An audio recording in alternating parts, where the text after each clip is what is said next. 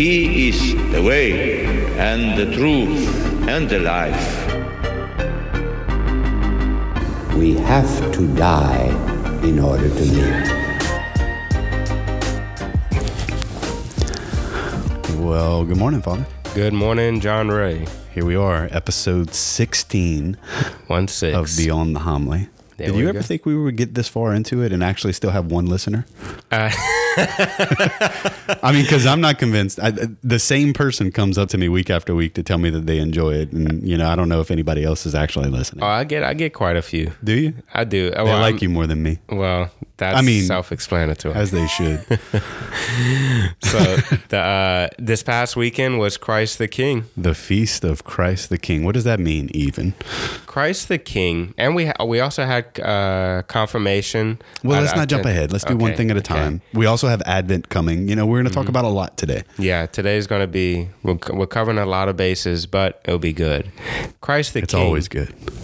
Christ the King is actually a new feast day, a solemnity instituted by the church, but surprisingly, a lot of Protestants immediately picked it up, and they started preaching about, Christ the King. Who's the late night talk show host that just popped in my head? Every Christ the King, it trends on the internet. He's dancing to "Who Is This King of Glory?" Oh, I have no idea. I remember I sent that clip to Father Joel one Sunday on the Feast of Christ the King when he was here at Pius. I asked him if he would do that dance down the aisle. Oh yeah. I mean, complete sacrilege, right? Yeah. And he was all about it. He was. He didn't do it, but he was all about it. Yeah. I'm gonna have to send this episode to him. Yeah. But the solemnity fits into what we talked about last weekend and in things, right? Because, this last Sunday's gospel says, "My kingdom does not belong to this world," right? And that's what we ended our last episode with, talking about in things and talking about how our longing, our hope is for heaven. Our hope is to be with Christ, the King. Yeah. So it's a perfect way to end what we talked about last week, eschatology, the four last things. Yeah, big words again. Yeah, death, judgment, Use heaven, that, and hell. Add that to your repertoire with transubstantiation, for pickup lines at the parties. Yeah, remember, that's how we started this whole thing. Yeah, I remember that was episode 1. I told the guys that if you drop that word at a party, or if I told the girls, if y'all hear that from a guy, y'all could bring him home. Way Back Wednesday, is that a thing? I don't know. Throwback Thursday, Flashback Friday. Is it Way Back Wednesday? We can do that. Way back to episode 1. Okay, eschatology. I'm sorry, I'm totally ADD today. So Christ the King was a feast, not a solemnity. So it was a step down from a solemnity. Back when it was started in 1925. Okay, pause. Okay. Let's talk about those two differences. Let's talk feast about and solemnity. Feast versus solemnity. Okay, so it just means it's a higher ranking day. Right, so let's go through the different times. There's a ferial day. A ferial? A ferial day is just a normal, let's just say it's Wednesday. There's no saints being celebrated. And so it's just a ferial day. It's the typical, you wear green or whatever. And then, so we have the ferial day, and then we have a memorial. Let's say it's the memorial of St. Padre Pio, right? And so we'll celebrate his feast day or his memorial, and the church has some certain prayers for it. And then going from a memorial is a feast. A feast is a little bit bigger, more solemn, like we do the Gloria and stuff like that. A solemnity is the highest, right? So every Sunday is a solemnity, and any day that they constitute a solemnity, right? So how does one saint get a solemnity and another saint gets a memorial? So no saint. In other words, what do I need to do to get a solemnity and not just having a memorial? So if I'm remembering correctly, and I might be wrong, but I think this is it.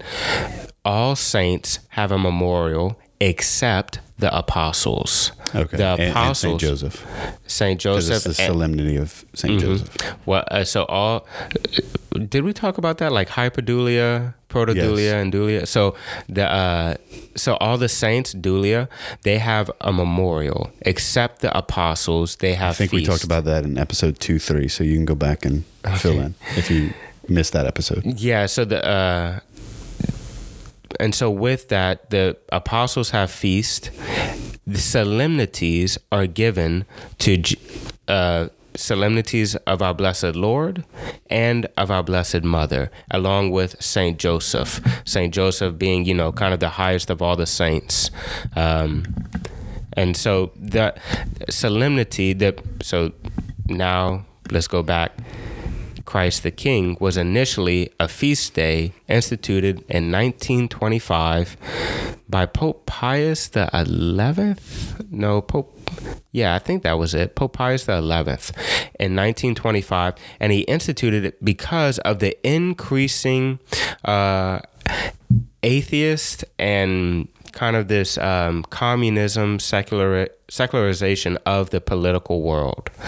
So it was Christ the King, not Christ the King of the universe. He instituted that.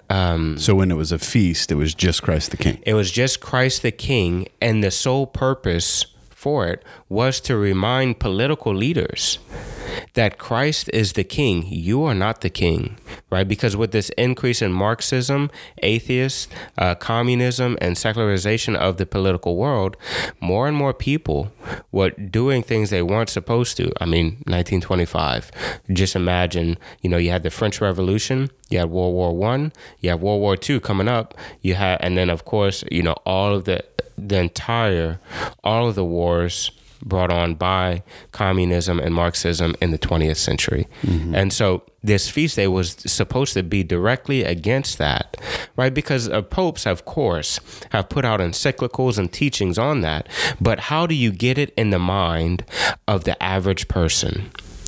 You put it on a feast day.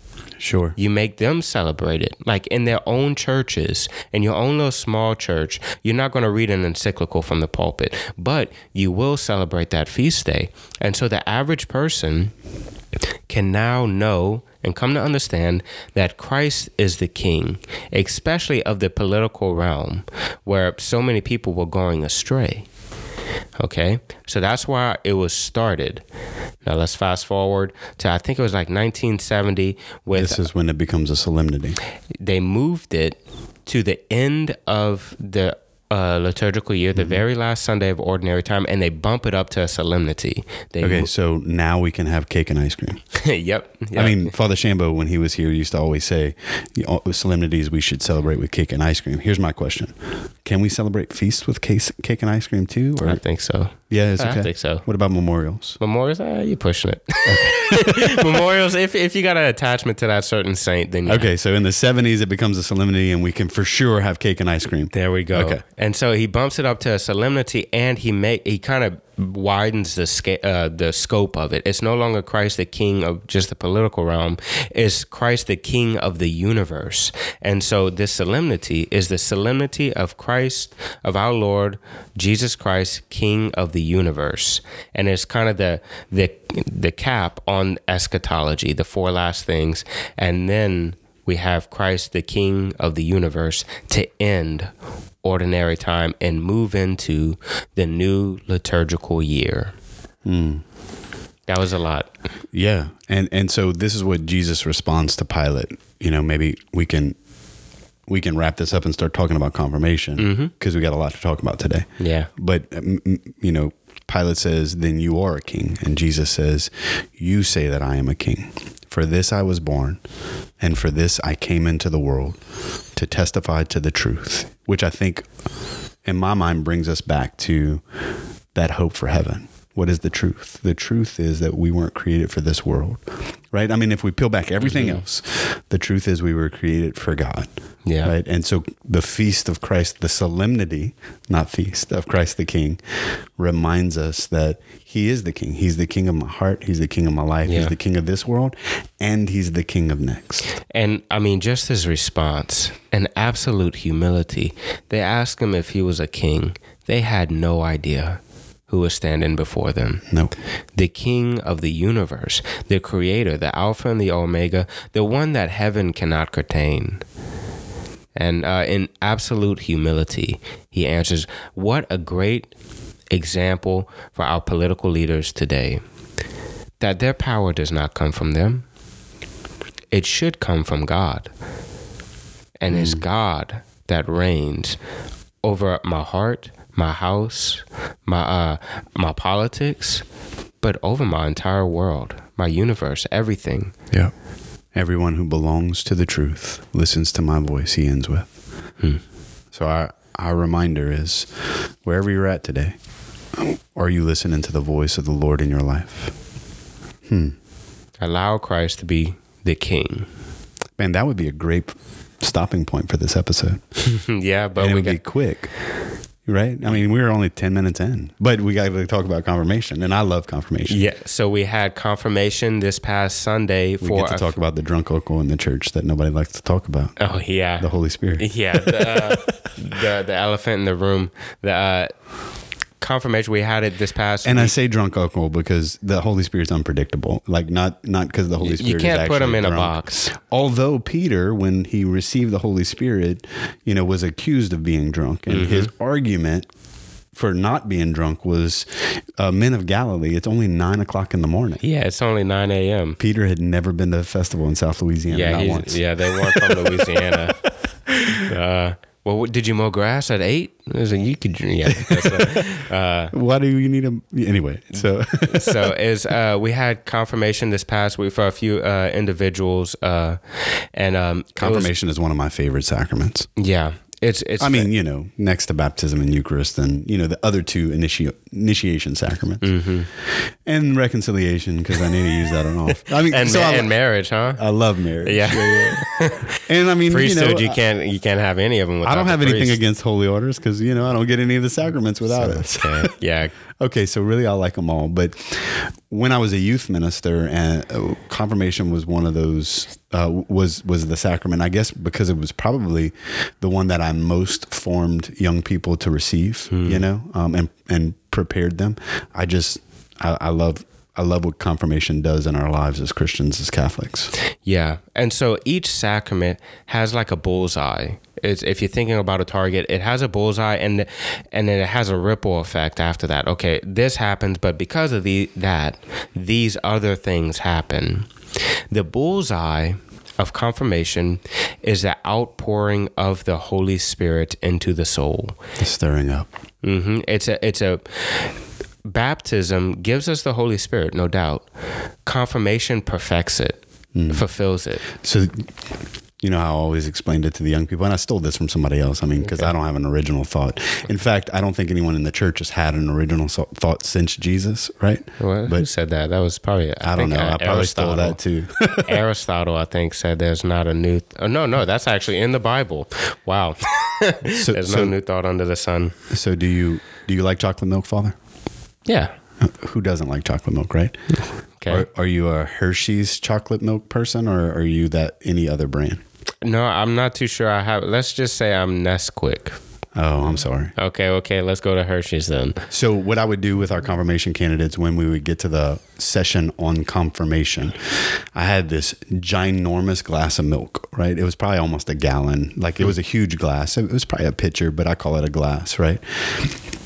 And I would pour the milk, and I would tell them, hey, this is your soul, right? It's like the milk is your soul. And then I would take a ginormous thing of Hershey's syrup. Why Hershey syrup? Can you guess? Because Hershey's is the best chocolate? I think it is. Okay. But we don't have to go with my opinion, because it has the same initials as Holy Spirit, which is probably why it's the best, right? HS, right? Okay. And so I'd take this big thing of Hershey's syrup, and I'd say, this is baptism. And I'd start pouring that syrup in there, right? And I would continue to talk for several minutes while I was continuing to pour the syrup in there, because I like chocolate milk. I don't like milk with a little chocolate in it. I like chocolate with a little milk in it. And I had a ginormous thing of milk, right? You still with me? Like, so there was probably an inch and a half of syrup at the bottom of it, which is kind of how I fill my cup up when I'm making chocolate milk. Now at 41 years old, I don't drink chocolate milk that often because as much as I like it, it sticks with me, right? There you go. So I would explain to him that at baptism, we receive the Holy Spirit, right? But if we tasted that milk with the chocolate at the bottom, what would it taste like? Milk. It would taste like milk. It wouldn't taste like chocolate milk, right? And what confirmation does, right? And I take a big spoon, which had a point at the end. Do you get the reference? No. The spoon, it had a point at the end. What does the mitre on the top of the bishop? Oh, okay. So I'm a cheesy dad, right? There we go. Most of our listeners have no idea what I just referenced, right? But the spoon, like if you look at a spoon and you look at the top of the mitre, that's the silly hat that the bishop wears. And I say silly because, I mean, it is. They kind of look the same. And I said, say the bishop, who's the ordinary minister of confirmation, right? Which is why the spoon is shaped the way it is. I believe that God did that solely for this reference. Go ahead. Right? The bishop says, be sealed with the gift of the Holy Spirit, and I would begin to stir that, right? And so the chocolate then did what it does. It was stirred up into the milk to where it was almost as black as your cassock, right? Because I like chocolate milk. Yeah. No, that is a great reference. I would go on to talk about the importance of the sacramental life in the life of the Christian, because what happens if you leave that chocolate milk and you don't do anything else to it? Eventually the chocolate begins to settle again, right? And so the sacramental life is so important. Confirmation stirs up the gift of the Holy Spirit that we receive so that we can be a better witness to the church, right? But the sacramental life helps continue the stirring up of that spirit, if you will.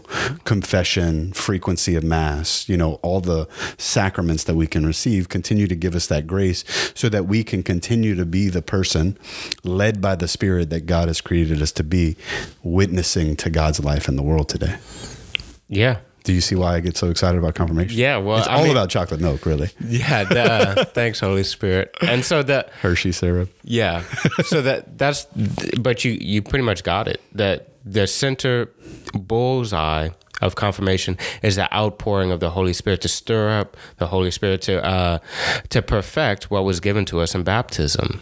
And so what's the point of the Spirit's life in our lives? Like, what's the point of the gift of the Spirit in our lives? So that there's two kind of main objects of confirmation. One is a general and one is a particular. The particular is the Holy Spirit in your life. Confirmation helps you to be a soldier for Christ, to give you courage to live out the life and defend the faith when necessary. It helps you. That's why the oil is used, right? Because oil back in the day, it was olive oil that we used for confirmation with chrism. Olive oil representing what soldiers were kind of bathed in before battle. Really, it was used as a healing balm, but then also to prepare them for battle. And so confirmation heals us, but it also prepares us to be soldiers. And then the chrism that's kind of added with them, this sweet smelling aroma, is remember, Christ's life in the soul is a sweet fragrance. Christ is when you find someone that's in love with Christ, it's a sweet smelling aroma in your life. It's and that's why a lot of the saints, they had what was called like this odor. They put off this odor of like flowers or chrism or something, to where they really did the whole time. One of the signs, and reminders of Padre Pio is the smell of the pipe. And so so there's that with the chrism, but then also that was the particular. What does confirmation do particularly for the individual, but then also for the whole church?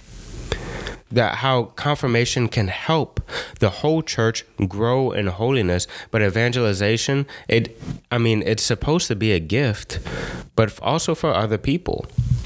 That, in baptism, I'm baptized into Christ's life, death, and resurrection, and confirmation helps me to live that out in a spectacular way. The Holy Spirit, we can never forget, the Holy Spirit is one person of the Trinity, right? We believe in a one but triune God. There's one God, but there's Father, Son, and Holy Spirit. We'll go into Trinitarian theology whenever. Another episode. Yeah, in another episode. Much to talk about today. Yeah, but the Holy Spirit is just as equal with the Father and the Son. So I'm sorry, go ahead. And so with that, we talked about spiration before. When the Son ascends into heaven, it's the Father and the Son that spirate the Spirit, that send the Holy Spirit into the world. And so with that comes the outpouring of the Holy Spirit at confirmation, where it's particular for me, helps me to be courageous, prepares me for battle, gives me a sweet smelling aroma that I'm supposed to carry with my life. Gives us an advocate, right? If we go back to St. Ignatius's rules of discernment. Sorry, I did that talk last weekend, and I've kind of been in that whole mindset. The Holy Spirit is the one that gives us those promptings that Ignatius talks about, so that we know where God is leading us. Right? Mm-hmm. Yeah, and so it's the chocolate milk is completely stirred, and and then living this life of grace, this sacramental life, this spirituality of the sacraments, constantly moves that forward.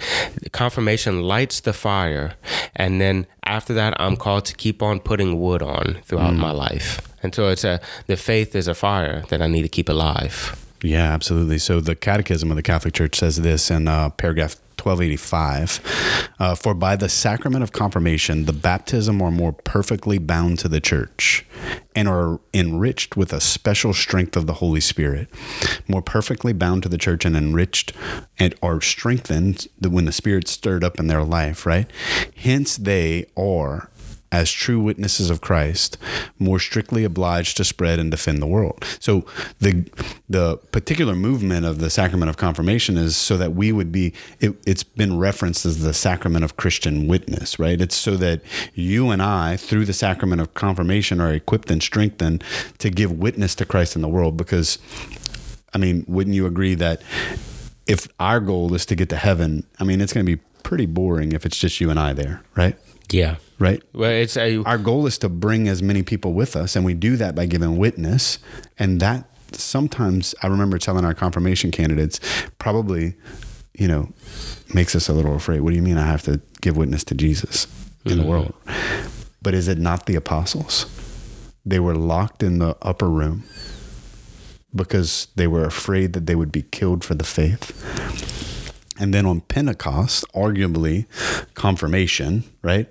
On Pentecost, the Spirit was given to them, stirred up in their lives, and they went out in the streets and proclaimed Jesus, right? Because of the strength that they had received from the Holy Spirit. It's the same Holy Spirit that we receive at confirmation, or that is stirred up in our life in confirmation. Absolutely. That same confirmation that happened with the apostles happens to us. Yeah. And look, I know a lot of people and a lot of conversion stories that happened with confirmation. Sure. And it is, I hear it all the time, but maybe I know other people probably don't, because, how often do you hear that? Like, I hear all the time of these miracles that happen with the anointing of the sick. Someone miraculously gets better from a dire situation. But then I also hear about the spectacular conversions that happen with confirmation. I hear it all the time. So a priest once told me, right? So maybe you're hearing all of this and you're thinking, I received the sacrament of confirmation and I don't want to give witness to the world, right? That scares me of what people are going to think about me if, I start talking about Jesus at work or wherever, right? A priest once told me that, the natural response is, I'm a sinner, so who am I to give witness, right?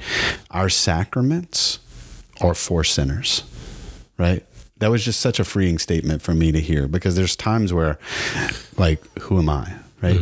And the sacramental life of the church is for us, the sinners in the church. And we believe that the grace of the sacraments is big enough to turn sinners into saints. It's how the saints became saints. Absolutely. The life in Christ requires the Holy Spirit. And so while baptism is necessary, confirmation is not necessary for salvation, but man, it gives you such a jump. I mean, sure. I mean, the outpouring of the Holy Spirit in your life, it helps. We used to do this, We used to do this week-long service retreat. We may have talked about it on an episode. I don't know. Anyway, a friend of mine who's now in the Dominicans of St. Cecilia, she used to come every summer, and she would staff this retreat. And she said one summer, maybe it was one of the last summers that we did it. That's not important. But she said it's unbelievable to look at the difference between the freshman and the senior. And I said, yeah, no, they're so different. They mature over 4 years. They blah, blah, blah. She said, no. You can tell the ones that have received the Sacrament of Confirmation and the ones who haven't. And I was like, ooh, that's good. Yeah. And that's the way it should be. Yeah. It should be a noticeable change within the person whenever we receive a sacrament. Every time I receive the Eucharist, every time I go to confession, there should be a noticeable change. These sacraments that we cannot receive again, like baptism or confirmation, or holy orders, that imprint an indelible mark on the soul. We didn't talk about that, but confirmation puts a mark on the soul, not a physical mark, a spiritual mark on the soul that cannot be removed. So baptism, confirmation, and holy orders. Yes, those are the three. That's why we don't repeat them. Indelible mark, right? Transubstantiation, eschatology, indelible mark. What did I say last week? If you haven't noticed, the Catholic Church likes big words. I said theandric. Theandric's not a big word, but it's a unique word. Spiration. Man, we're increasing your vocabulary one episode at a time. I'm trying, There is no try. You either do or you don't. Oh, yeah, there we go. So, yeah. It should be a noticeable change. And then with the indelible mark is a mark on the soul that cannot be removed.